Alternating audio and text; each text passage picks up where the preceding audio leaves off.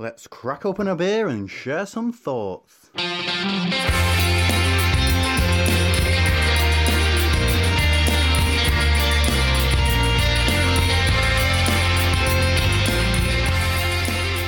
Welcome to Opinions, and we're back in your ears once again. The beer is in the glass and we're ready to go, aren't we, Martin? Yes, and it's just the two of us, Steve. No guest, but we have got 3 cracking beers lined up from one of the highest regarded breweries in the country, would you say? I think that's a fair judgment of how people view this particular brewery, yes. Yeah, so let's not keep people waiting too long. So Burning Sky, and the first beer that we've already got in the glass is the Arise Pale Ale at 4.4%. I don't know about you, mate. I'm ready to dive into it. Me too. Let's get straight in. Cheers. Cheers. That's just delicious, isn't it? Yeah, that ain't going to last long, is it? For goodness sake. That is, it's a bit floral, light, and a dryness that carries on giving, and then just maybe a little bit of sweetness at the end, but combined just goes, feed me, just drink more of it. Yeah, loads of orange and lemon, loads of citrus on it. That comes through in waves, and then about halfway through that, like you say, that dry bitterness just kicks in, and it just drives straight through to the finish. And yeah, at 4.4% for a cheeky little pale ale, that's an absolute stunner. Yeah, I mean, I think if memory serves me correctly, Steve, we did sort of promise we'd feature a bit more Burning Sky off the back of the end of year show, because there was so much love for Burning Sky from others. I think we said, yeah, we do need to do a bit more of this. And, I don't think I've ever had a bad beer from Burning Sky, and I've had some rather very good ones as well. I mean, this one's Citra, Centennial, and Amarillo hops. It's maybe not the kind of beer that perhaps people associate with Burning Sky when they first think of them, but sessionable pale ale, it certainly is. Yeah, and I think that's a great point that you make, because obviously one of the things that they're most heralded for is their wild and mixed fermentation stuff, which they absolutely excel at, and which maybe might not necessarily be the sort of thing that's up my street, but from what I understand, they do it very, very well. But they also do your standard pale ales, your IPAs, and some of the other things they're doing exceptionally well as well. And we're going to be trying 3 different styles from them tonight as well. And I'm thoroughly looking forward to trying the other 2. I mean, Arise is a beer that I've drunk before, and I've enjoyed every time I've had it. But the other 2 are both new to me, so I think the other 2 might. Yeah, I think the other 2 might be new to me as well. But if you remember correctly, Steve, on the last few shows, we've had that problem of beer evaporation. Yes, we have. So we should probably crack on before this one goes too quickly. Exactly. Before it does disappear, let's just have a little look back, actually, at the surprise show that we dropped recently, which was our interview with Jamil Zainasheff from Heretic Brewing Co. We were very lucky to be able to get some time with Jamil to talk about his journey through brewing and the beers that he produces and the beers that he's now bringing to the UK via the Malt Miller. And much the same as the show that we did with Ken, that was, I feel as I learned an awful lot from just being kind of in Jamil's presence for the afternoon, but I also feel very, very humbled that I got to spend that time with him as well. Yeah, and there's probably slightly different. I mean, I think, Ken at Sierra Nevada, we knew Sierra Nevada, we know their pale ale, we know their beers. We're on record of how much we appreciate them and like them. Heretic are so new to me. And I do feel, after chatting to Jamil, and more importantly, just listening to him chat to us and having had the beers recently, I feel like I've actually missed out for a while now. I do, yeah. I feel like I've missed out on a whole world of beers that may never exist again. But, he certainly seems to be on a lot of other people's radars, especially those listeners that are home brewers, definitely seem to have looked up to him. And obviously you and I, we have said many times that as far as we're concerned, there's just some magic involved. Some bits go into something, a bit of magic happens, and hopefully wonderful tasting beer comes out. And yeah, just listening to him was just enormous fun. I think that's the big thing. It was a fun evening for us. May have been a less fun midday for Jamil, but for us, 8 o'clock on a Friday evening, drinking Heretic beers, chatting to the guy who'd produced them all and thought of the recipes, and then we had a bit of a chin wag for half an hour, 45 minutes after the recording with the California IPA. Wonderful way to spend the Friday evening in my book. Same here. I really enjoyed it, and I really enjoyed all that time. And I've continued to enjoy the Heretic beers as well, which are, I found every single one of them really, really balanced, as well as full of so much flavour. And long may that relationship continue, where we continue to get those beers fresh into the UK via the malt miller. Oh, definitely. Yeah, we dipped into, we bought some like the Evil pack, didn't we? And so I think both have now tried the Evil Cousin as well. Yeah. And you can see the Evil Cousin, how it goes up to the Evil Twin, can't you? But that Evil Twin, just again, you know, that triple IPA, it's just so good. It's so clean, so much flavour. And that punch it packs doesn't land straight away. No, but it does land eventually. Oh yeah, it will get you. Don't get me wrong. You've left the ring by that point. You're back in your changing room, and then you're going to feel that punch. Yeah, absolutely. Now, obviously, that's the second special that we've done recently, and we have been really fortunate to have two of probably, I don't know, probably the world's biggest brewing legends on the show with us recently. I do just want to say to our listeners right now to not kind of begin to expect these sort of things. They were two opportunities that we were presented with that we grabbed with both hands, with a few other ideas that we'd like to produce for specials, but they are going to come very occasionally, and they will be few and far between, because I think at the moment as well we also need to sit back, and there's a little bit of not quite sure how we top those two shows. Yeah, and also I want them to remain special. Yeah, they're called specials for a reason. Not just for the listeners, but for you and I, Steve, as well. Because we have really enjoyed doing those two ones. They took a bit of setting up, a bit of persistence, and a bit of work on top of the normal shows we do as well, and day jobs. So I would like them to feel special, so that every time we do it, there's a sense of joy in what we're doing, who we're speaking to, and maybe just discovering something new again, whether that be the beers or the history or the whole thing together. Don't get us wrong. If we can, we will. Just, you know, it will just be a surprise, and that's how we want it to be. Definitely. And talking of doing something new again, mate, we've both been drinking cask beer today, haven't we? Yeah, it's all right. I'm actually smiling, which no one can see. Yeah, I had cask beer today. Cask beer in a sunny beer garden 400 yards from my house. Completely unplanned. Went out with George. I actually had a full intention of looking at the ball, just seeing what their setup was like, and if the landlord or landlady was there, just literally wish them good luck. But as I got closer and closer, and I could see there was a few tables in the sunshine, and not too many people around, I thought, go on then. And it's a Green King pub, chef and brewer, and I fully expected they'd only have Green King beers on, because why would you maybe necessarily risk a special on the first day? But they have their house beer, which I think you can get in most Green King places. They just rebadge them. Under 4%, brown, amber if you're feeling really modern, bitter, traditional ale, great condition, sitting in the sunshine with George, my bulldog. It made for a very, very nice Monday lunchtime, mate. And I'm still smiling about it now. And I think I sneaked in a few hours before your pint of cask, Steve. Yeah, and I wasn't even planning on it. I literally was going to leave it a few more days, maybe to the weekend, maybe to next week even, because a lot of the places where I actually want to go to drink aren't actually opening yet. So I can't really get the beer that I'm after. But I actually went to have my haircut today, and en route to the barber's, I literally walked through a pub beer garden. And I was like, I had a little look at what they had on, and I was like, all right, okay, if there's a table when I come back, I'm gonna stop and I'm gonna have a beer. And there was a table when I come back. It's quite a nice in quite a nice location. It's on the river in Malden, which is just a few miles from where I live.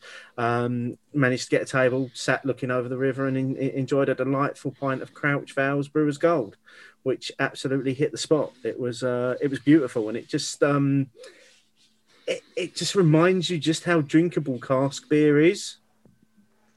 Yeah, and we've praised brewers over the last 6 months, perhaps even the full year of lockdown intermittent, and some breweries have really got it very close to cask in bottles and cans, but it's still not cask. It's still not quite the same as having it pulled through with a hand pull. And yes, with or without the sparkler, different conversation for another day. But it was just lovely to have it. And it is, I was only going to have one, but because I only had to walk there and I still had plenty of lunchtime left, I had another one. And it just went down so easily because, it's not gassy, it's just well conditioned, nice flavour. And I was just sitting around listening to people and looking at people thinking, this used to feel such a normal thing to do, maybe more at the weekends, because I was working in the city, so beer garden's a bit harder to come by. And I was just sitting there listening to people, watching people, and yes, a little bit of normality crept back into my life today. Yeah, and I think I would have had more than just the 1 pint, but I'd literally just had my head shaved, and I was freezing because I forgot to take a hat. I forgot how cold my head actually gets. I was freezing, and the pint certainly wasn't warming me up. So I just had the one, but I am looking forward to going back and getting back into the pub and drinking some cask beer again, because that's the thing that we've all been missing, really, isn't it? Yep. So for now, and for hopefully without having to take any major breaks in the future, Beery Adventures is back. Yes. Fingers crossed it remains as well. Let's jump in to the news, because the news is back as well. And boy, have we got some news to get through this evening. So the beer is going to evaporate while we're going through these, I imagine. But the first one and the biggest piece of news is that the Summer Sesh, Opinions and Friends, is drawing ever closer. It's on the weekend of the 7th to the 9th of May, running from the Friday night through all day Saturday, Sunday afternoon and Saturday evening, because fuck it, why not? If we're gonna see this lockdown and this time of virtual events out, then we're gonna see it out in the biggest possible way, aren't we, mate? Yeah, I would say see it out in style, but let's see how we look on the Sunday night, Steve. Style is maybe not the word that I would use. Now, as I say, we've got 8 separate sessions running over the weekend, and as you listen to this now, booking is open for all 8 of those sessions. There are individual links in the show notes to each of the different sessions. They are all password protected, and the password you will need to access those sessions, it's the same password across all 8 sessions, all lowercase, one word: swimwear. Don't ask me why, it just felt summery. Nothing to do with me, listeners. This was down to Steve. Don't expect either of us to be in shorts. That's not going to happen. No, there's no Baywatch action on this podcast. It's definitely not the dress code either. And for most of those sessions as well, maximum numbers are 15 for each session, apart from the Brew York session, which is only going to be for 12, and we'll explain why that's only for 12 in a moment. And as usual, what we would do is we would ask people for the 3 Saturday night sessions to initially only book one of those sessions to allow us to get as many people on as we possibly can. Once things have been live for a couple of weeks, if there are spaces, we'll open up additional places on those sessions for you.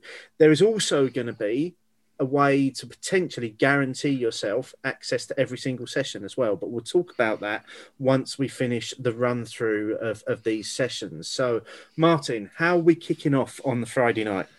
Friday night, 8 o'clock, welcome to Summer Sesh. So pretty chilled, Steve and myself and whoever's joining us, on a bit of a build up to a 9:30 Rhythm and Brews live DJ set. Literally, bizarrely, we're going to hand over control to Andrew. Oh, sorry, Andrew and Luke. I'd be more confident if it was just Andrew. So really looking forward to that. And again, we are sort of talking about opinions and friends, and we've done lots of stuff with Andrew and Luke in the past. We know that their forte is the DJing and the music and stuff. I'm fascinated to see what the live DJ set is going to is going to feature across this Zoom get-together for us. So, yeah, if that's your thing, get those tickets booked for the Friday night. And continuing the Opinions and Friends theme, on Saturday, starting at 1:30, we've got the shit quiz with Men Behaving Badly as well. So for those of you that listen to Men Behaving Badly, you'll know in their early days, they used to do some really shockingly puntastic quizzes. They have taken it live once on Zoom before, and we said to them, guys, do you want to bring it back for the summer sesh? So they said yes. So they'll be running the shit quiz during Saturday afternoon. That will be followed up at 3:45 by the Brew York session. Now, this is the one where there's only 12 spaces available. This is essentially a live and interactive session with Lee, who's one of the co-owners of Brew York. So it's going to be a bit of Q&A. There might be a little bit of a virtual look around the brewery as well. But alongside that, if you're lucky enough to be one of the 12 people that get a space for that, there will be a special event pack of beers available for you to purchase directly from Brew York, and that pack will feature Lupus Lion, a 5% American Pale Ale, Big Eagle, a beer that needs no introduction, Goose Willis, another one that needs no introduction. We're both big fans of both of those beers. And then there'll also be a limited edition barrel-aged Chalkwork Orange, 7.5% Masala aged milk stout in that pack as well. Now that is a very, very limited edition beer. So what will happen is once you've booked onto that session, you'll be then sent a link to where you can buy this pack, and you'll then be able to buy the pack, and you'll have the beers available for the session. So that's one that I'm quite excited about, actually, Martin. Is we've never actually met Lee, have we? No, that's what I was going to say, because we've tried at least once, almost having something firmed up for going to York to go and see Lee at the Brew York tap room, and it just hasn't happened for various reasons, but it's definitely on the bucket list. York, Brew York, meet Lee, it all sounds absolutely wonderful. So, but this is the best we can do. Now, I do see a few drawbacks here, mainly for Steve and myself. We'll have been doing the shit quiz, and then we're going to drink 4 beers with Lee from Brew York, and then the first of the summer sessions in the evening, starting at 6 o'clock. All of these will roughly run for about an hour and a half. So the fourth session of the whole thing, or the first session of the evening, depending on your point of view, starts at 6. Second session, 7:45. And if you really want to see Steve and myself probably completely mangled, 9:30 in the evening. And goodness knows what time that will run to, probably minus Steve and myself. I would have thought so. I don't think either of us have ever made it into the last few people on those sessions, but that last one probably will just run and run. And it will be interesting to see how many are sprightly enough for Sunday's sessions as well. So once again, continuing the theme of Opinions and Friends, we have got a friend of the show, Rob Edwards, joining us to do a live social distancing sounds. That will be at 1:30 on the Sunday afternoon. Rob will be spinning some tunes and talking us through those for a couple of hours. I'm thinking that's going to be a nice, chilled, laid-back, easy couple of beers, listening to some great tunes, and Rob's wonderfully delightful ear custard that he produces, just chilling out on a Sunday afternoon. I think it'd be perfect if someone can bring me a bowl of roast potatoes, so I can feel like I'm almost at the bar on a Sunday. I think it'd be brilliant. If you're a fan of what Rob's done, or if you haven't heard him before, and you remember back to the days of Whispering Bob on the radio. There's a lot of similarities here. I think it'll be very, very chilled. And I am so looking forward to that. And I think you and I would need that chilled session as well, Steve. I think we will, yes. And the chill will continue as well into Sunday evening. There will be a bit of a gap between the social distancing sounds session and what we're calling Sunday Club. That's to allow people time to go off and have their Sunday dinner if they need a bit of a feed on the Sunday. But Sunday evening, starting at 7 o'clock, we've got Sunday Club, and that's just going to be really chilled beers, a little bit of discussion, a few laughs, and we might even do some sort of live discussion around that week's poll as well. So almost like a live interactive opinions discussion.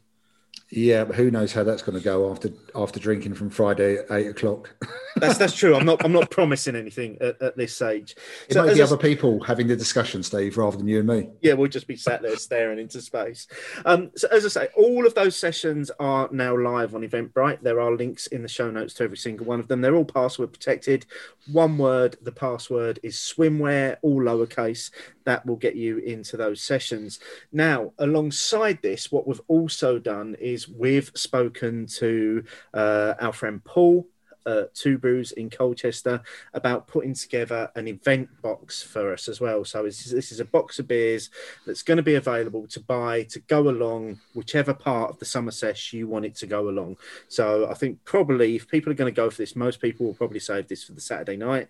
The box is going to have 6 beers in it. It's going to be about £30 plus delivery on top of that, which is actually a really good price point for 6 beers. All I can tell you at the moment, though, is the styles of beer that are going to be in it. I can't give you any details on which beers they are or what breweries they're from, because what Paul's trying to do for us is to ensure that we get the latest possible releases that go into that box. And obviously, as we record now, about a month away, some of that is still being finalised. So there is a link in the show notes to where you can pre-order this box, and that link will populate itself over time as the beers become available. Also, with these boxes, what we're going to do is we're going to go all Willy Wonka on you, and we're going to put 3 golden tickets in 3 random boxes. And if you are the lucky recipient of one of those golden tickets, that will actually give you access to every single session. So if you wasn't quick enough to book the sessions that you wanted, or you do want to spend the entire Saturday night with us, your golden ticket will give you access to those sessions as well. And that's the only way that you can guarantee being able to do it in the style that Martin and I are going to do it by attending every single session. So that alone is probably worth the 30 quid of your money. But I can also guarantee that having bought beers from Paul a lot, can guarantee that what he will put in that box for us will be the sorts of beers that our listeners will enjoy drinking. So does that mean, Steve, you've had to rein yourself in and not tell Paul that style number 1 is West Coast IPA, style number 2, West Coast IPA? Oh, I didn't actually tell you the styles, did I? I've got the styles here. So there's going to be a lager, there's going to be a bitter, there's going to be a pale ale, there's going to be 1 juicy beer, there's going to be a West Coast double IPA, and there's going to be a stout. So that is pretty much every box ticked, I think, in terms of the styles. I think every main box, yeah. No, I'm looking forward to that. And as you say, Paul, I'm pretty sure that Paul will do us right, mate. Yeah. So there's a link in the show notes to that. I think pre-orders may be open at the time of release, or you might actually be able to buy it as you listen to this now. And links to everything else is in the show notes. Just remember the password that you need is swimwear, one word, all lowercase. And we look forward to Opinions and Friends maybe finishing Martin and I off as far as online events are concerned. I think it's highly likely. Are we recording that weekend afterwards? I think we are recording on the Monday night, yes. Or what I might do is just record all of the sessions and splice something together from all of those. Who knows? It'd be a good review when we do it on the Monday, but maybe that'd be a low show. I think so. Yeah, we'll see. Let's get into some of the proper news now that isn't us just talking about what we're doing. So first up is the news that Sierra Nevada are discontinuing some of their beers in small pack, which is a bit of a surprise, really. So they are discontinuing their stout, porter, Keller Weiss, and Hot Bullet. Now, doesn't mean they're discontinuing the beers. They're still going to brew them all year round, but they're only going to be available on draft in their tap rooms. They've no plans to put them into small pack anymore and distribute them.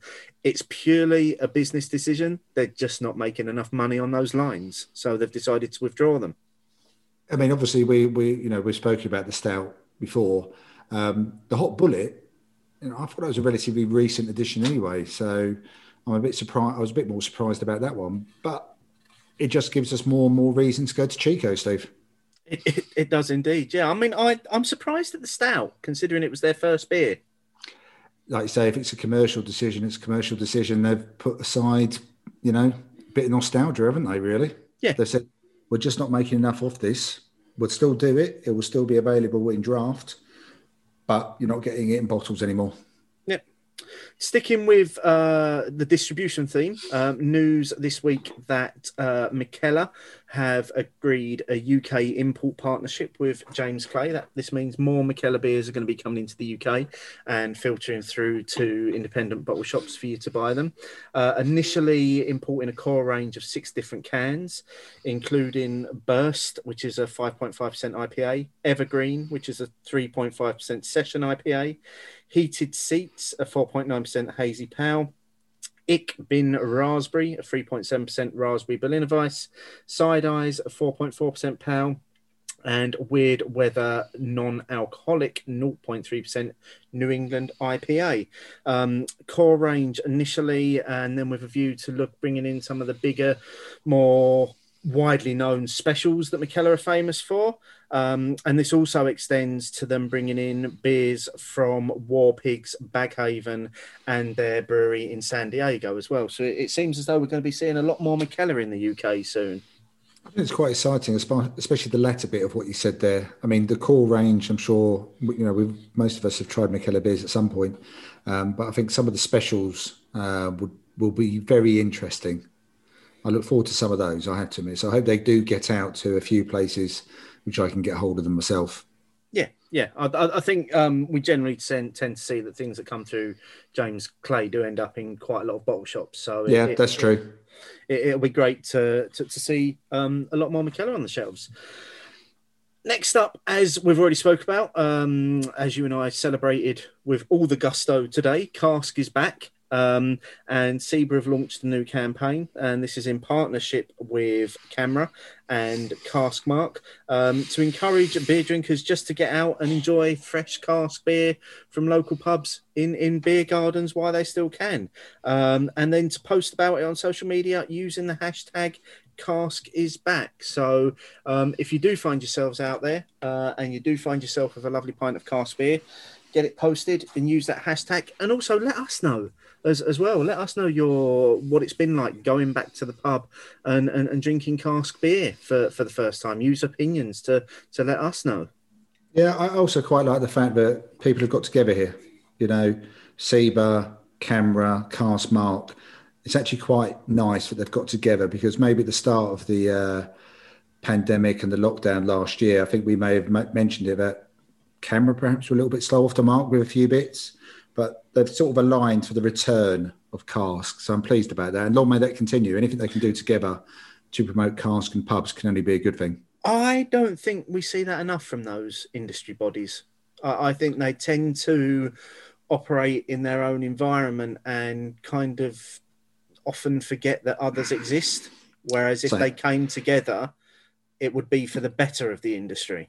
Yeah, but that's the same as a lot of things. Football, FA, Premier League. There's always people butting heads rather than working together, even within our own respective industries, Steve. The phrase silos comes up a lot. Talk a good game, and then people go off in their own direction, and you might say, well, why haven't you spoken to each other? Oh, yeah. So, like I said, can only be a good thing, though. Yeah.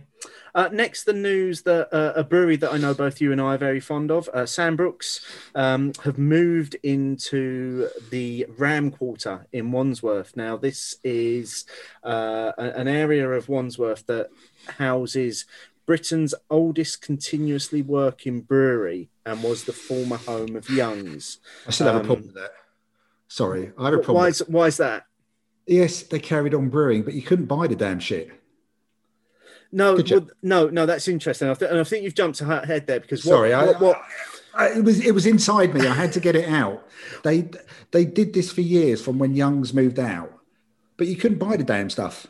No, so when Young's moved out, they basically installed a microbrewery, which kept brewing very small batch breweries just to retain a brewery on site. But as you say, you wasn't able to actually buy it.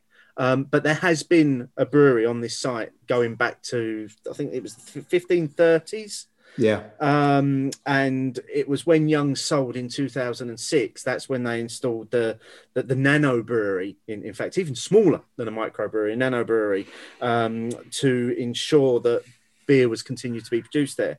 Well, now Sandbrooks have actually moved into the site, and this will now house the Sandbrooks Brewery and their new tap room as well, and therefore they'll continue that tradition of brewing. But it actually sounds like it could be a place that you want to put on that list for a visit in the summer, maybe. Yeah, definitely. I mean, I think it's just finding how you want to do a few other places in and around there as well. I mean, I am very glad that commercial brewing has returned to the former Young site. It's supposed to be a fantastic look. I think they've got the old coppers in there still as well from Young's. So I reckon they can turn it into a bit of a brewery experience with all that tradition that was there and stuff. But I've always been bothered about the whole continuous brewing thing. Where's the proof? Just because he said he had a nano brewery, I've never seen the beer. And you've never been able to check it in on Untapped, have you, mate? Even more importantly, no, I haven't. And we'll be coming back to that this evening, don't you worry.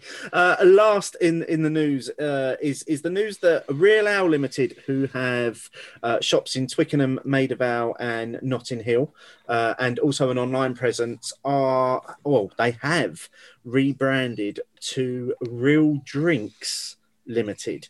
To celebrate this rebrand, they've partnered with a local brewery, Jefferson's, to brew a very limited edition double IPA, Long in the Tooth, which comes in at 8%, and that will be available in cans and growlers from all three shops while stocks last.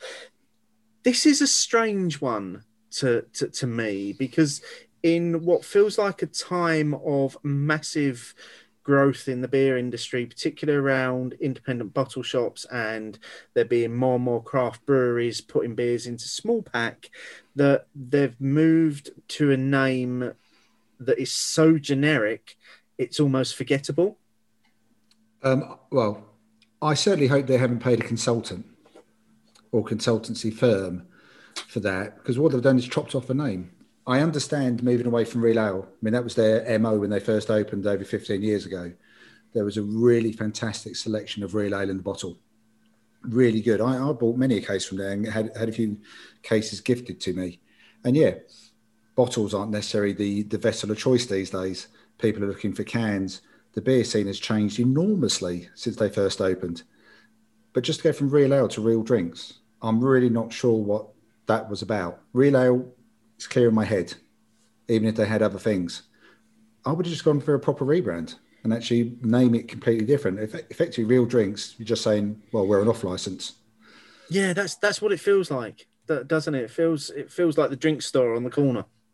Yeah, and I'm not saying the company itself has changed or the ethos has changed. I just think there are some rebrands that don't work, and that one for me isn't landing correctly in my head, and I'm not sure it ever will. And I'm not sure I won't ever just call it Real Ale still. Yeah, I can't see myself referring to it as Real Drinks. Very much. Most Newcastle City fans probably don't call St James's Park the Sports Direct Arena. Yeah. I've barely tend to go with what you know, don't you? Yeah, I've barely managed to get from linesmen to assistant referees. So it's not going to work on me, for one. But yeah, if you're going to do it properly. Well, I suppose only time will tell as to whether it sticks and people get used to it and it has any positive impact on the business. And I hope it does. They've obviously done it for a reason. Maybe they want greater exposure. Certainly the one thing that the time hasn't told on is how quickly the Arise has disappeared from my glass. How's that for a beautiful segue? Well done, mate. Well done. Yes, it's evaporated again. Yeah, it's gone. It's just so delicious and drinkable, that one, isn't it? Yeah, and that is definitely a beer I'd be looking out for on tap, especially as the weather starts to improve as well. There's not much to add from what I first said, but Arise, Pale Ale, Burning Sky, 4.4%. With Citra, Amarillo, Centennial hops. What's not to like, mate? Oh, it's beautiful. It's absolutely delicious. With that, let's move on to our second beer this evening. This is Lupulo Pils, 5.28%. And I believe whereas Arise has been a core beer for Burning Sky for many years. I think this is a new brew for them. Yeah, I'm certainly unfamiliar with it, but other people may have heard of it before we did. I think they've named it just so that we can trip over it as well, Steve. Yeah. So well done, Burning Sky on that one. What did you say it was? 5.2%. Yes. It looks incredibly inviting in the glass. So let's talk about it no longer. Cheers. Cheers. Right. That is really, coming after a rise as well, that's really quite bready, both on the aroma and the flavour. And on first tasting, that definitely isn't the beer you'd give to a macro lager drinker to convince them to move over. I think there's actually quite a lot going on with this beer. There's a lot of flavour going on in that, but it's also very, very soft and very, very balanced as well. I mean, it says on the can, brewed with Pilsner malt and noble German hop varieties, fermented cold, and then dry hopped and lagered for an extended period. Yeah, I mean, it's like say that breadiness was the first thing I got. The minute I put my nose in it, I was like, oh, bready yeastiness straight in there. And then that gives through and you get an initial kind of crisp hit to it, which then becomes a little bit grassy, a little bit more breadiness, changing all the time in the mouth and then finishing on a really crisp, sort of a crisp bitterness, but not overly bitter. No, it's almost akin to a very slight dryness. It's very soft. I don't know if it's like the water. There's something about it which makes it really soft and very comfortable to drink. But like I said, I think if you were trying to convert someone from one of the macro lagers, I wouldn't give them this. So I think this would be quite a leap. I mean, it just goes to show you what you can do with lager, which we've spoken about a few times over the last couple of years. And, I'm sure as we go into the summer, we'll talk about lager even more. So, I reckon lager is just going to carry on building with different breweries doing lager. I mean, when Burning Sky first hit the ground running, and like I said, mixed fermentation, barrel aging, I probably never thought they'd do a Pils. No, absolutely never in a million years. But once again, it's a cracking drink, loads going on, drinkability and well balanced. I'm going to enjoy this. And just beautiful artwork again. I mean, I know we mentioned it briefly, but the artwork on Burning Sky's cans is just stunning, isn't it? Yeah, I mean it's always a different picture. The Burning Sky bit and the name of the beer is always very, very distinctive, but the artwork has its own feel to it, which makes it Burning Sky as well, even though it's always different. They use that real estate around the cans brilliantly. And it's one that stands out in a fridge or on a shelf. If you walk into a bottle shop and look in a fridge, your eye will instantly be drawn to Burning Sky because I don't think there's anything out there that's similar to it. No. I mean, this one puts me in mind of like on the continent somewhere. Maybe somewhere in Italy, looking down on some of these very tall, narrow houses, church at the top. It's a wonderful place. The pictures itself can transport you somewhere else. Yeah. Which, let's face it, at the moment is the only way I'm going to get transported anywhere out of my own county these days. There's a rusticness, isn't there, to their branding and their artwork. That's a really good way of putting it. It's a really good way of putting it. Which really ties in with the beers that they produce and the way that they produce them. And that can't be coincidence, can it? No, they've thought about that, haven't they? Yeah. Well, while we're drinking this, let's get into this week's question. Opinions, opinions, opinions, opinions. And this has given us an opportunity this week to revisit a theme for, I think this is the third time we would have done it in detail now. And dare I say, maybe it's the last time we do it, or dare I say things may change in coming years to force us to talk about it again. But we are going to be talking about Untappd and giving our thoughts on a number of things. But we asked the question, with Untappd reaching its 1 billionth check-in recently, has your use changed since you first used it? So we had 631 votes and there were 4 options. So the votes were a bit more split over these different options. 29.2% of people said yes. 27.3% of people said no. 20.1% of people have never used it, and 23.5% of people have stopped using it. We'll get into a few of our listeners' comments, and then you and I will have a little bit of a chat and a little bit of a catch up about our thoughts on Untapped. I'm looking forward to this. I am actually. So first up, Rich Taylor at Rich Taylor 1608. I still use it as a personal record of what beers I've had and what I think of them, but I have stopped checking in every beer I have. Who hasn't quickly opened Untapped to look up a beer that someone is talking about, to check your rating, or to read up on that beer to join in the chat? And then from Michael at Mick McGrawty, and there were a lot of similar comments to this one. So also from the Owl Lady, Lou Stringer, Thorpe, Gary, and Simon Clark, all said something similar to what Michael was saying here, which is, I've always used it as a personal log, and I've refused to score beers for as long as I can remember. For that reason, I voted no, although technically I've changed ever so slightly, as I'm not as ruthless as checking in every beer. I still intend to check in every beer, though. Mark Johnson, similar comments from Mappy Man and Mark Landells. Nope, it is my personal log. Sometimes I log things a day later. Sometimes I backlog things years later when I come across them. It is my beer log and nobody else's. People that take it too seriously have problems. From Podry Fox, Foxatronic 82. I'm probably slightly stricter with my ratings than a decade ago, but that's more to go with beer choice than the app. I still really like it and use it as a record keeper for myself, but never buy beers based off ratings, and don't expect anyone to buy based off mine. From Simon Webster at Bees Boy. I occasionally use it, mainly to give me a record of the beers I've enjoyed. Have never understood your devotion to it, if I'm honest, but each to their own. We'll come on to that. That's one we're definitely going to address. And then from Guzzler at Lagging Boat. I know a lot of people hate it, but I still love it. I made the decision ages ago to check in every single beer, the same as Martin. I still believe it's really useful for so many reasons, finding venues and that sort of thing. Robert Hayward. For me, I stopped using it a long time ago, even deleted the app. When I have a new beer, I'll take pictures and do a bit of a description using Instagram and Twitter, mentioning the brewery, where I'm drinking, or where I purchased it. Definitely still using it as an enthusiast, from Russ Clark.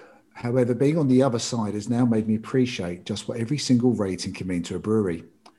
I'd rather not rate at all than say something negative and have that count against someone else. Feedback is feedback though, and it's a case of if there's a fault with a beer, I'd mention it privately or shoot them a DM. If it's just not for me, style, end, flavour, aroma, then I won't rate it, as it's all subjective and I don't want to tuck someone else's yum. From Chris Clough at Nine Squirrels Brew. I've stopped using it as a drinker. I lost interest, to be honest, but said yes because I still use it at the brewery to check we're not treading on anyone's toes when we come up with beer names. From David at DW Markham. Not changed at all. Still checking every beer when I've had it for the first time. Helpful to see what my highest rated beers are each year, and with so much choice, get the odd recommendation. If there's a flaw, it's that the rating scale is not universally understood or consistently applied. E.g., two people can give wildly different scores to a beer they both enjoyed, and things like consistency and balance aren't valued as much as big flavours, etc. Carsmile Steve. I try and be more objective these days when it's something I don't like, rather than something badly made. But we'll still score it low because otherwise I won't remember I don't like it. Also, had pretty much stopped checking in at festivals, so I wasn't just staring at my phone. From Beer and Alia. Useful for ticking, but would often check beers in days after drinking. Couldn't give a shit about the badges, but that was always the case.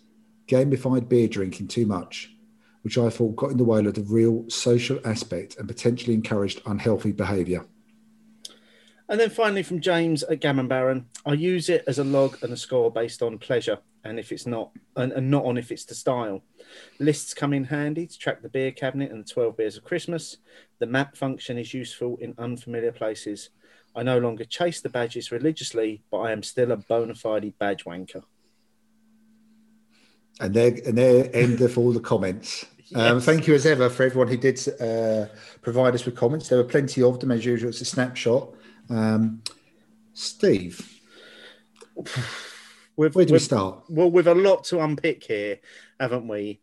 Maybe before we even get to our views on this. Okay, where do you want to start? I mean, let's see. We've got people who've deleted it. We've got people who don't use it. We've got people who use it occasionally.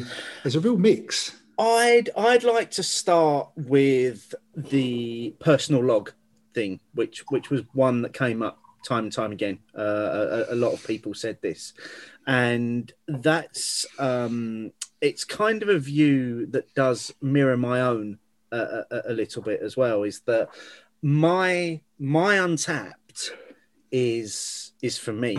So I will check in the beers that I want to check in. I will say what I want about them, and I will give them a rating based on my own internal scoring system that I've come up with over time.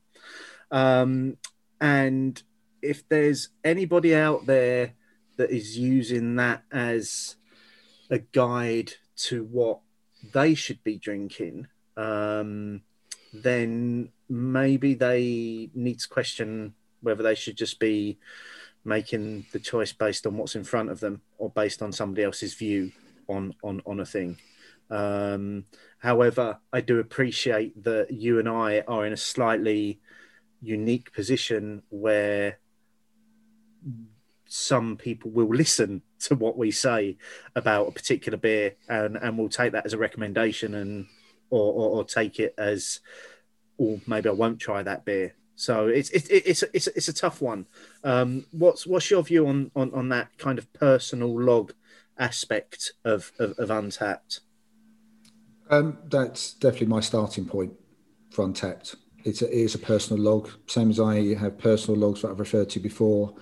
In some shape or form, I have personal logs for all my races I've ever run, for all the training I've ever done.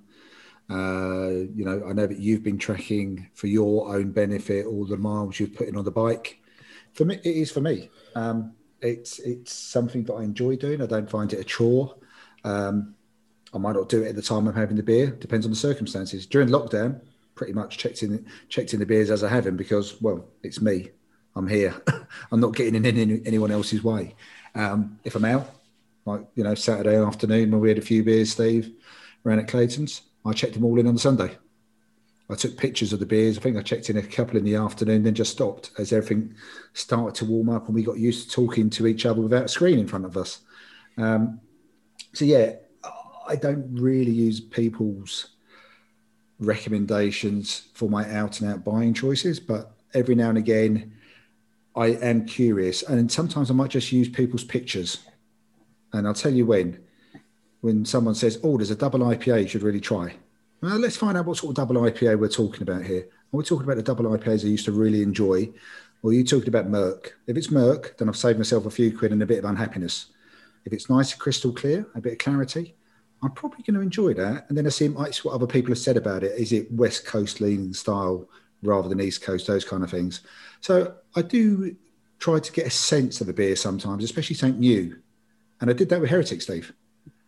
Because it was new to me, didn't know much about it. I did look them up, see what other people had said, what was their average ratings, all that kind of stuff. And once I found out a bit more about, say, Evil Twin version 3, yep, I'm in on that. That's looking like my kind of beer.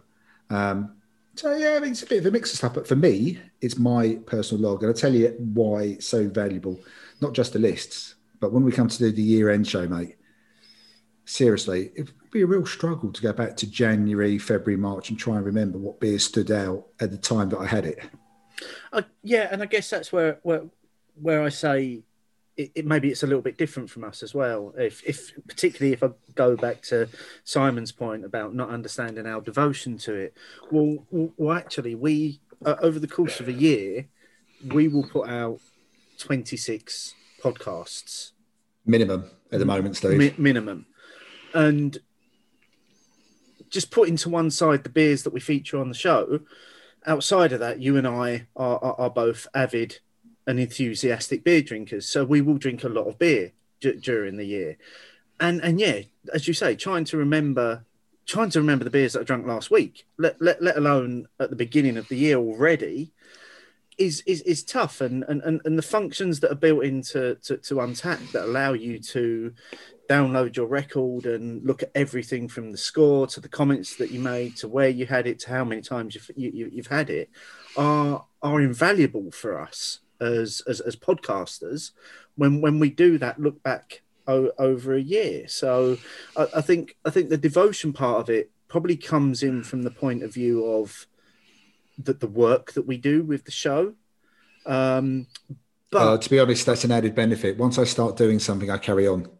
Yeah, the same here. But I am probably a born collector of things. So when I was a child, it was stickers. I used to collect the Panini sticker albums.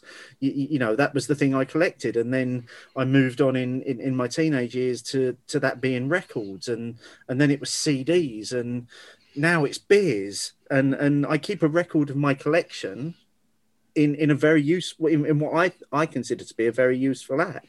Yeah, and I've also had people post comments about, I mean, someone posted a comment at the weekend about the Siren glasses that me and Michelle had used. So it wasn't anything about the beer. It's just like, oh, cracking glasses. That just a simple comment like that, and suddenly you're part of a conversation with someone on Untappd, and that happens sometimes. You know, it does have a messaging function, and I've been a bit slow to message people back on it because sometimes I just forget it exists on Untappd. I prefer to look at it as like that. It's got the personal log aspect. On top of that, it's very useful for the podcasting, and then on top of that, there is just a little bit of social side to it. I like the fact that every now and again I will push it to Twitter. I quite happy when other people do it. No problem. If I don't like it, I'll just scroll past. It takes me about a millisecond. Not a problem. I still would like to see that social function in the actual app enhanced, because it's still very difficult to separate from people that are just toasting what you've been drinking to people that are actually commenting, and I'd like to see those two threads separated, because it actually might make me use it as a bit more of a social platform if I can instantly just see all of my comments without having to scroll past all of the toasts. And I think that makes sense. I think that's one improvement that they could make. I mean, you do get an email through when someone comments. No, I've got that turned off. I don't. Well, so there is a functionality there to let you know when it's a comment rather than a toast. Yeah, I know, but I don't want. Like most of my apps, I turn off email notifications for everything. I don't want my apps emailing me to tell me to open them to read a comment. I'll see it when I'm ready. Okay. Thank you. Just one other point while we're around that thing about people using it to influence buying decisions. One of the things that I do struggle with is when you find bottle shops and bars saying, "Oh, we're buying beers based on their ratings on Untappd." I think that's worryingly unhelpful because of the variance in the way that people rate beers. I mean, personally, I've never seen anyone say that, but yes, I would prefer my whether they be online or in person retailers to know about the beers from other sources or trying them themselves rather than based on the ratings. It's a very fickle way. It's a very fickle way of doing it. And you know, we're talking about the ratings. I mean, personally, I rate everything. And I don't think we're too dissimilar on some of our aspects there. If you find on my Untappd that something hasn't been rated, the chances are that I did not enjoy it. And it's good chance it ended up as a drain pour if I haven't rated it. Most of the other ones I do rate. I do always try to take into account the style. Doesn't mean I enjoy the style, but I will always try to caveat that in the comments as well. So I'll still rate it lower.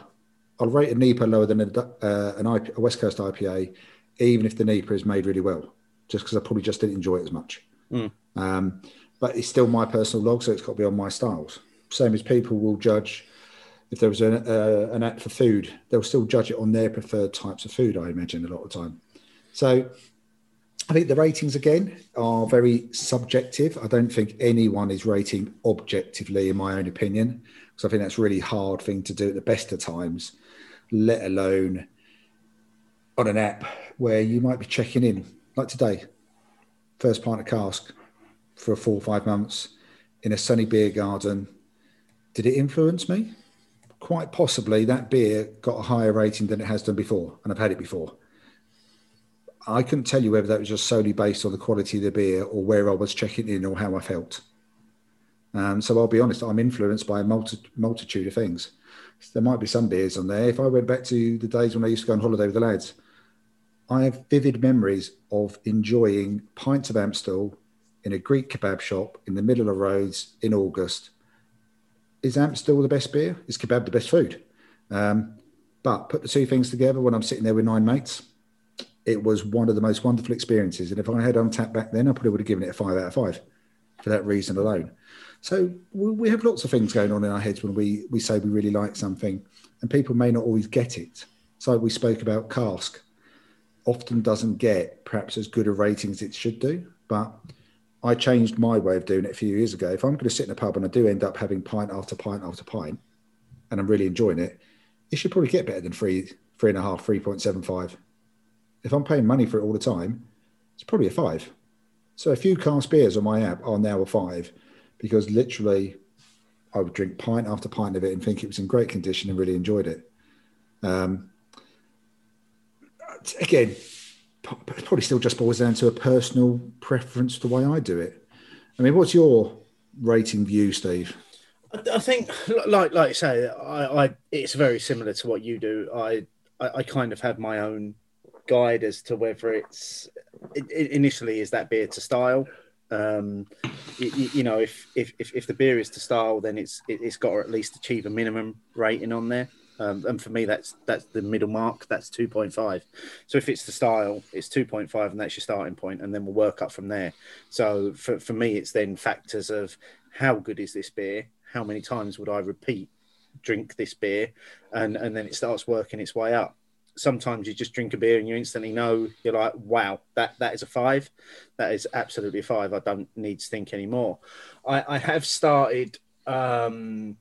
if it's a beer that I didn't enjoy, for a multitude of reasons, I've actually started not scoring those, because I don't think it's fair to mark down based on the fact that I purely didn't enjoy it. If there is clearly something wrong with that beer, I won't score it, and I'll make an effort to contact the brewery as well and say, had this beer, I found this, and this. Should it have tasted like that? So I've changed that, and one of the things I've tried to do more recently as well is with my comments is trying not to put anything negative in the comment. Try and always find the positive elements. So it tasted X, Y, and Z. It finished like this, but then kind of let the rating reflect that I actually didn't really rate it that much, so to speak. So I'm always trying to be positive with it now, rather than using that comment section and saying, well, this is a fucking terrible beer. What were you thinking of, sort of thing. And sticking on ratings then, and we've both said sometimes you know it and how many times you'll have it. Probably the exception to that rule then is your big one-offs and the Impey Stouts of the world, your 12, 13%, which tend, in my experience, to be the ones that tend to hit the high marks. And I've definitely done it myself. You know, let's take Bourbon County Stout from Goose Island. Pretty certain those are 4 and above for my check-ins. But it's not a beer I could neck. It's not a beer I could go back and have lots and lots of it, other than the one time I did do that, and that didn't end well. So it does skew it a little bit sometimes, because I'm pretty certain when you look at all the highest rated beers, those sort of big beers, the one-offs, I think you've got an example here for the brewery we're trying now, that when you think about it, is it rated highly enough? But there's so many people drinking their beers, and there's such a wide range of beers, but their average rating is barely going to move now. Yeah, because that's the thing. I mean, one of the functionalities of being Untapped is you can look at the top-rated breweries, and you can look at the top-rated beers as well. And as you say, I didn't look at the beers, but I can probably guarantee if you was going to Untappd right now and look at the top rated beers, the top 10 would all be Imperial Stouts in one way, shape, or form, because they're the beers that generally score the highest marks for whatever reasons. But if you look at the breweries one is obviously slightly different because it's an average score of all of the beers that they produce, averaged out across all of the check-ins for all of those beers. So if you take Burning Sky, for instance, who we're drinking from tonight, their overall rating on Untappd as a brewery is 3.74%, which is criminal considering the quality of the beers that they put out. But that is based on a total of 154,000 check-ins and roughly around 2.2 thousand check-ins per month. If you then equate that to what is the top rated UK brewery, which is Emperor's Brewery, who are a fairly small microbrewery in the East Midlands, their overall rating is 4.51, but their total check-ins, so it's 1,400. So you've got the big beers versus limited availability. Yeah. So obviously all of their beers have been massively rated because, and they do, sorry, I didn't say that, they do specialise in Imperial Stouts. So from those 1,400 check-ins, most of those would have been Imperial Stouts that probably got rated above four stars. Whereas Burning Sky have got 154,000 check-ins. And it does make me question whether the Untappd algorithm is fucked, basically, because I don't see how a brewery of the quality of Burning Sky can only be a 3.74, and as a result may get looked upon by a buyer, whether it be a bottle shop or bar, saying, well, no, they're only a 3.7. We're not going to stop Burning Sky. But yeah, Emperor's Brewery, and I've only tried like a couple of Emperor's beers, and they are very, very good. So I don't want anyone to think that I'm putting Emperor's Brewery down, but I don't see how they can be higher rated based on only 1,400 check-ins. Yeah, and that's probably where I wouldn't say the algorithm is quite fucked, as you so eloquently put it. But there's definitely a skew to breweries. If their sole aim, if they only had one mission statement, was to be the top UK brewing, then they went about it in exactly the right way. Make fantastic big beers in limited portions, get the high ratings. That's hardly going to move now.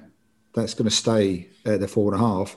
Burning Sky, I mean, they would have to have a real run of hundreds of thousands of check-ins of 5 to get anywhere close to it now because of the sheer volume. Yeah, because they're never going to undo those previous check-ins, are they? No, unless they just do, an opposite of the ABI with show it all with Camden, and it just becomes a different beer. Yeah. But with Burning Sky, that's not going to change much now at all. It wouldn't matter what they did, but then again, I don't look at that functionality very often.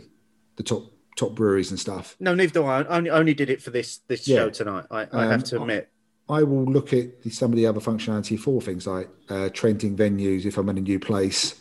Not because they're trending, but just because it's an easy way of finding out, presumably some places which have got some decent beer, and a minute I'm in a new town, new city.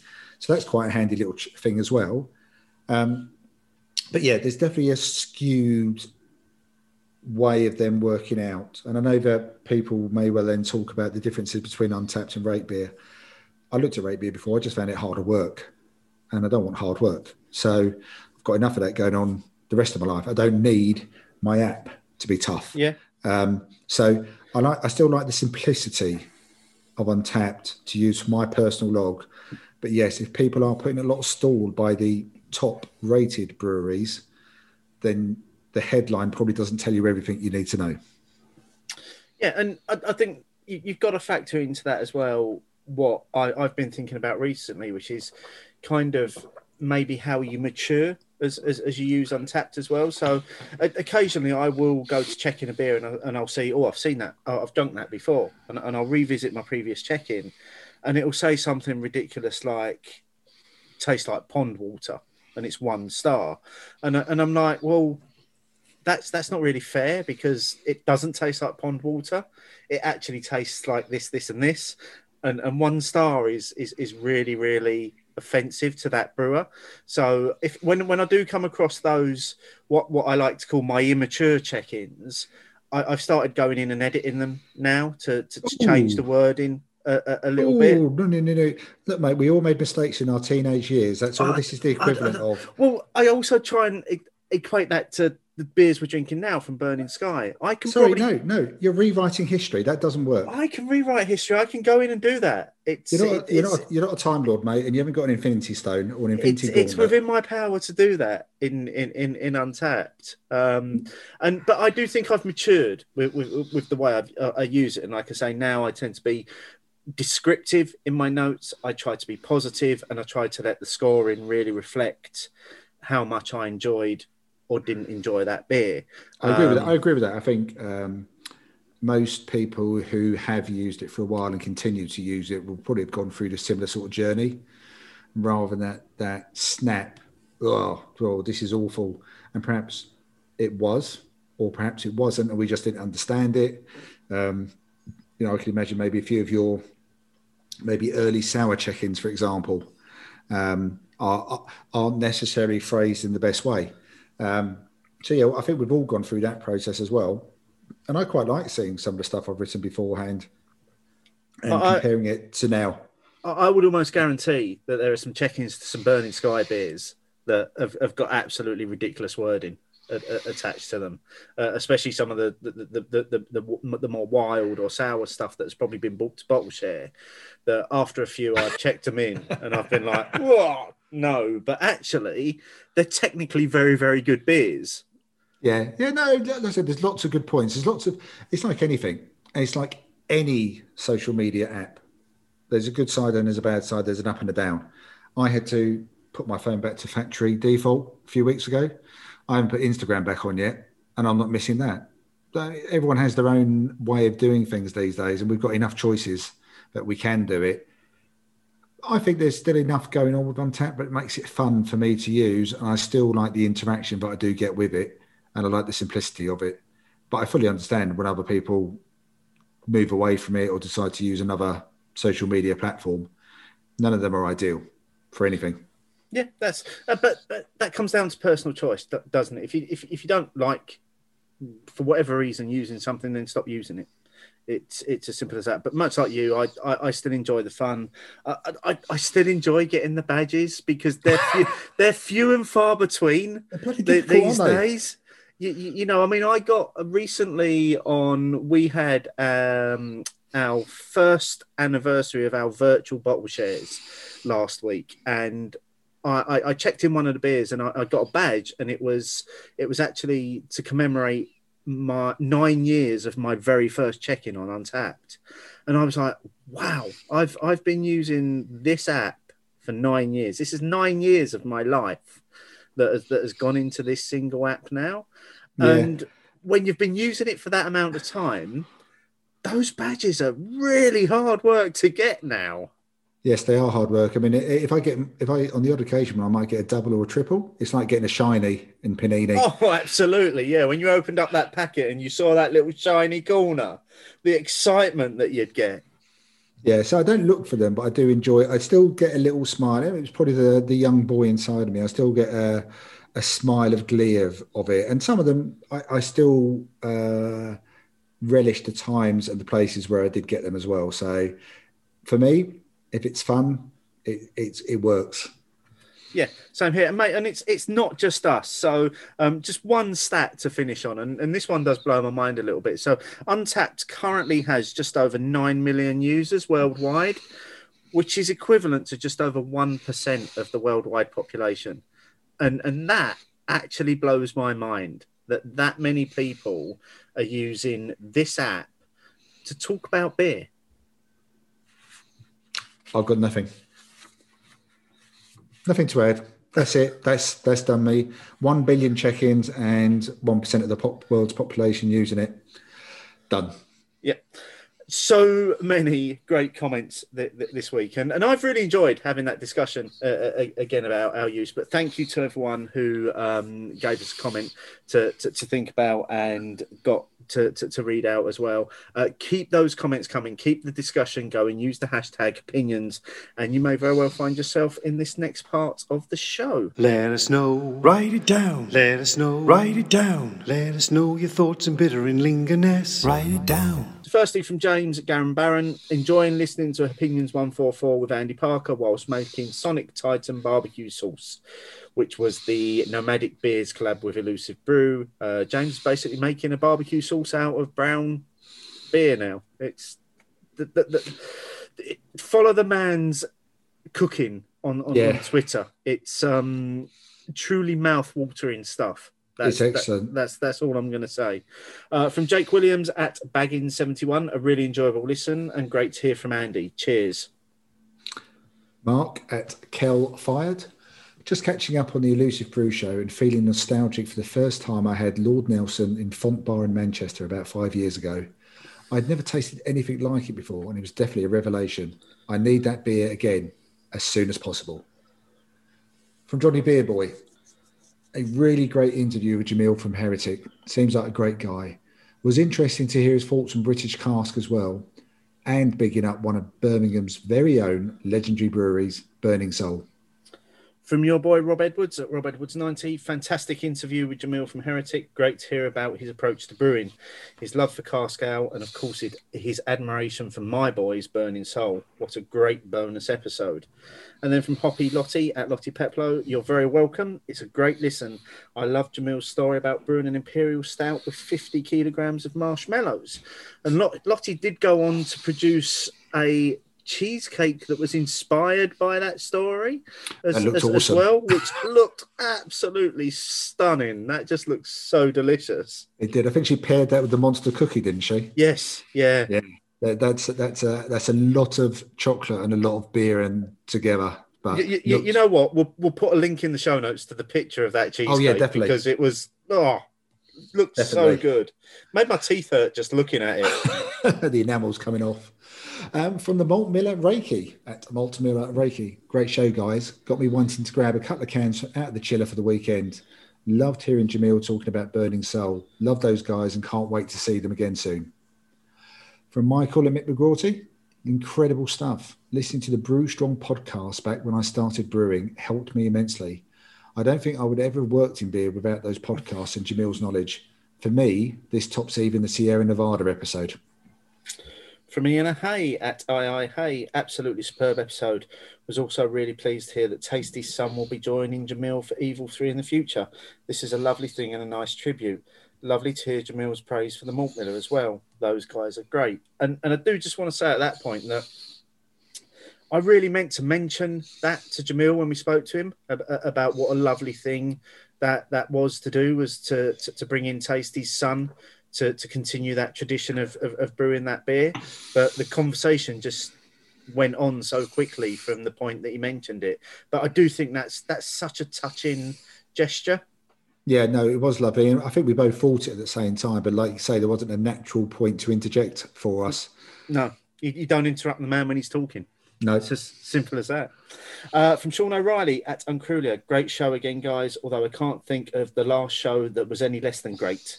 As a home brewer, I particularly enjoyed this one, though. Jamil had some really valuable insights, which I'm sure will make it worth listening again to soon. From Richard Taylor. I could definitely sit and listen to Jamil talk for hours about beer over several pints of Timmy Taylor's Landlord. With Northern Sparkler, obviously. Great work, guys. Getting all the top guests recently makes for superb listening. From you and RCD, great unexpected delight. Loved hearing Jamil talk, and as someone about to embark on their own home brewing adventure, I was very inspired. Had Evil 3 last night, funnily enough, and adored it. Definitely a beer of the year contender, and verged on magic to make it that drinkable. That's a tough one to argue with as well. And I'm already feeling like we're going to have very similar views come the end of the year.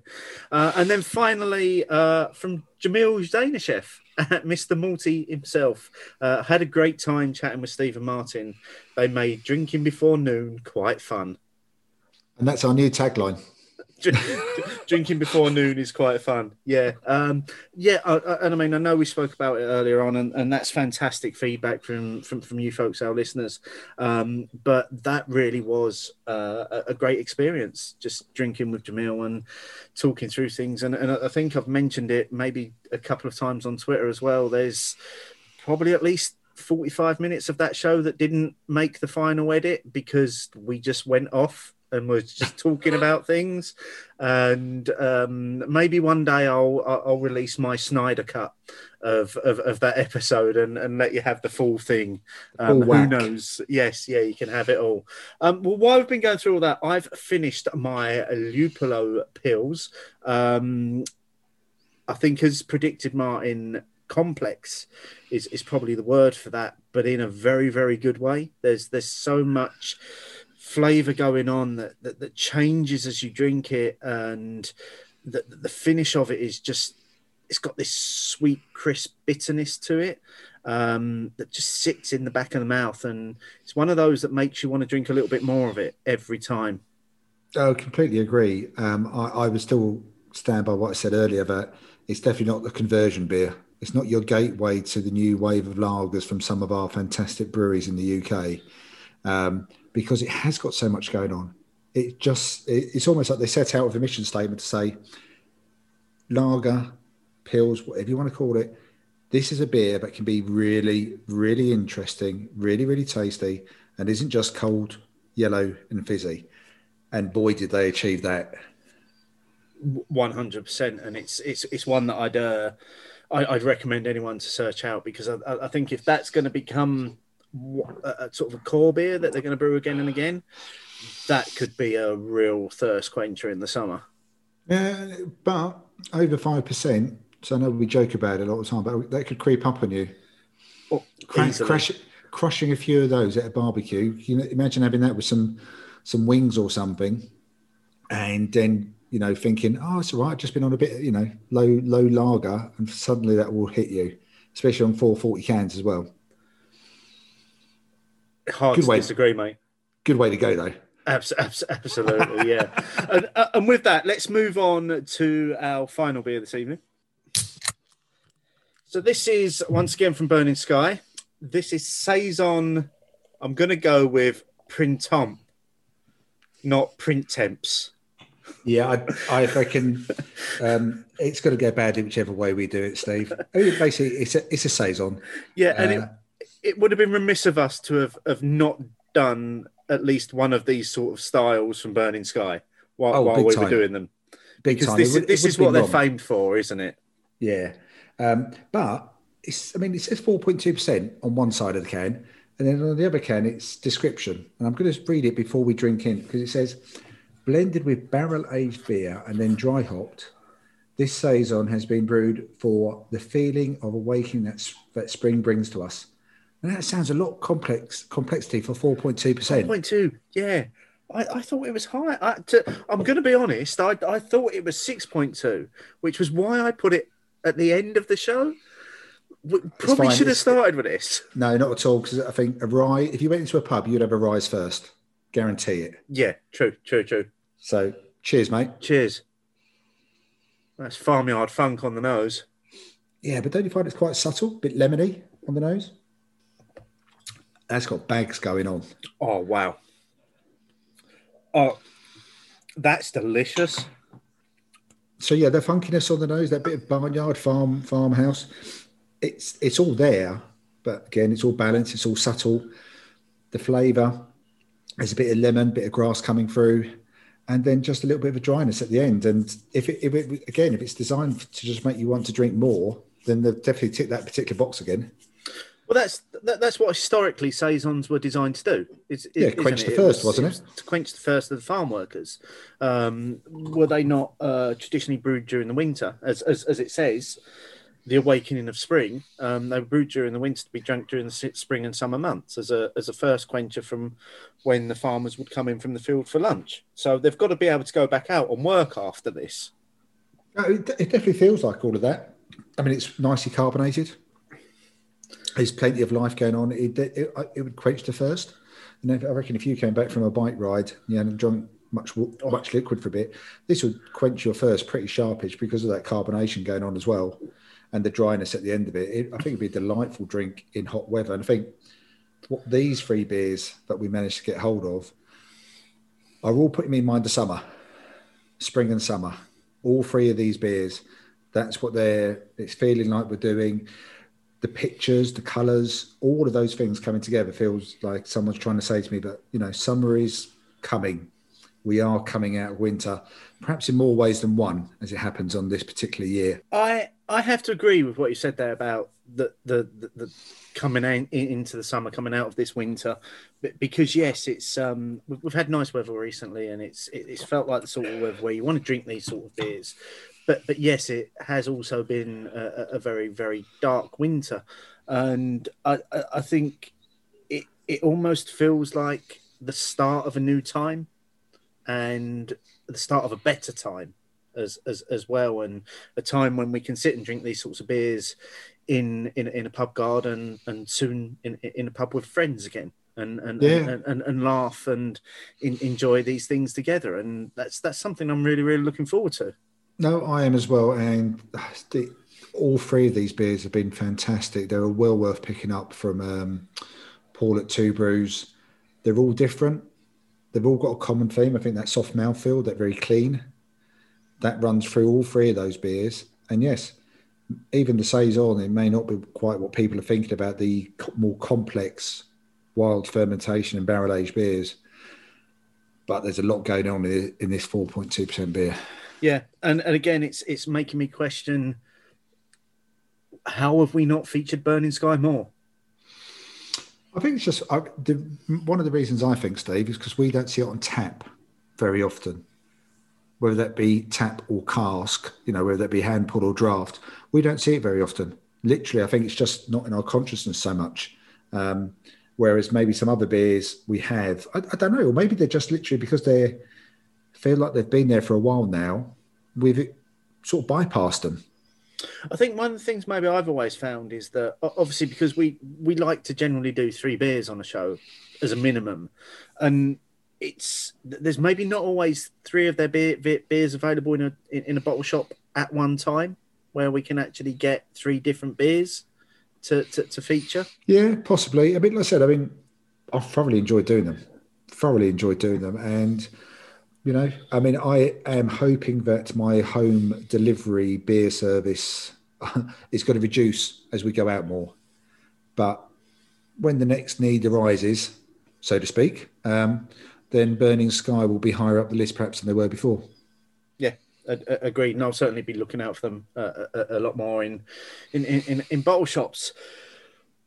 We've got just the one question from a listener this week. Questions fill my head. And that is from James at Gammon Baron, who says, and it's very on theme as well, if you could choose the next Untapped badge, which would each of you have? Martin. Brew Traveller. Doesn't that already exist? Yeah, but what I've gone for the next level of badge is how I took the question. I took it as inventing your own badge. Well, you can give me your invention, but for me, it would literally be, if I can get to the next level of Brew Traveller, it literally means I've gone to some new places in some part of the country or another part of the world and enjoyed new beer in new places. And that is definitely what I want to do, and I can't wait to be able to do that again. So that's how I took it. Well, on that basis, I've got a very easy answer on that basis, and I want to reach level 100 on the Vix badge. And Steve, how did you get level 95? Colonel. Okay, but you obviously had a beer badge invention, though. Yes, the King of Rhiney. and I want a crown as well to go with that badge.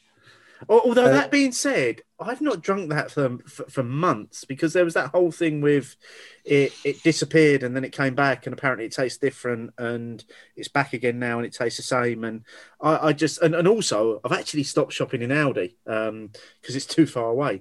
So I've not drunk Rhiney for ages. So I don't know, maybe that should be like King of Jaipur or something something that's probably a beer that I've drunk more than Rhiney more recently. Yeah, possibly. But I like the King of badge idea. There's that person who's checked in like only Bud, isn't there, on tap somewhere? The only beer they've ever checked in is Bud. It's just Bud. Thousands of check-ins. Thousands of Bud. Well, I suppose Budweiser should be presenting him with something. You'd think, wouldn't you? He's like a one-man marketing machine. He's earned it. Come on, let's face it, he's earned it. But James, let us know what badge you'd go for. Maybe your next level badge or a new badge. Or to clarify exactly what you meant by that question, because we both interpreted it differently, didn't we? So, yeah, definitely. But as always, folks, you can get involved in the whole show just by using the hashtag opinions. Get involved in the polls on a Sunday night. Feedback. Let us know what you think of the show. Ask us questions. We're always willing to answer those questions. Just use that hashtag, and we will find you. Martin, what's coming up on the next show? You and me. Again. People have got to sit through more of this shit. Yes, that's exactly what we're saying. At the moment, we have no theme, no beers, but I know it's you and me. It's unusual for us to have so little in place planning-wise, isn't it? Yeah, it's actually quite... I don't know about you, but I found it a bit nerving, mate. I do. I'm like, well, I don't know what I'm going to talk about. I don't know what I'm going to be drinking. Oh yeah, but you can guarantee that it will be the normal level of opinions madness for however long it ends up being, and I'm sure we'll have fun talking about whatever it is we're going to talk about and drinking whatever it is we're going to drink. Yeah, and I've almost finished this the saison. So I was wrong. Really? Goodness me! I'd probably like a saison more than you, to be fair. I don't know. I'm coming round to the classical saison style, that kind of slightly funky, crisp, lemony in the middle, a little bit of peppery notes on the finish. I'm really beginning to enjoy those. I mean, I do love a saison DuPont now. Oh yeah, and to be honest, I wouldn't say this is far off some of those classic categories, mate. It's the classic names. So very enjoyable, very, very enjoyable. Yeah, it is. I'm actually glad we finished the show with that. It's worked quite well in the order we've done it. And I agree with what you say as well, that coming in off of a bike ride after a good few miles, this would be an absolute belter to just quench the thirst. Yeah, if you had a bit of a dusty feeling at the back of the throat after the cycling, especially on a hotter, drier day, you're drinking it quicker than you are now. Yeah. But all three of these beers have been great. Can't speak highly enough about Burning Sky, and hopefully we will feature them again. So I'm going to finish my saison. Martin's almost finished his, and until next time, cheers. It's twilight time. Out of the mist, your voice is calling. 'Tis twilight time.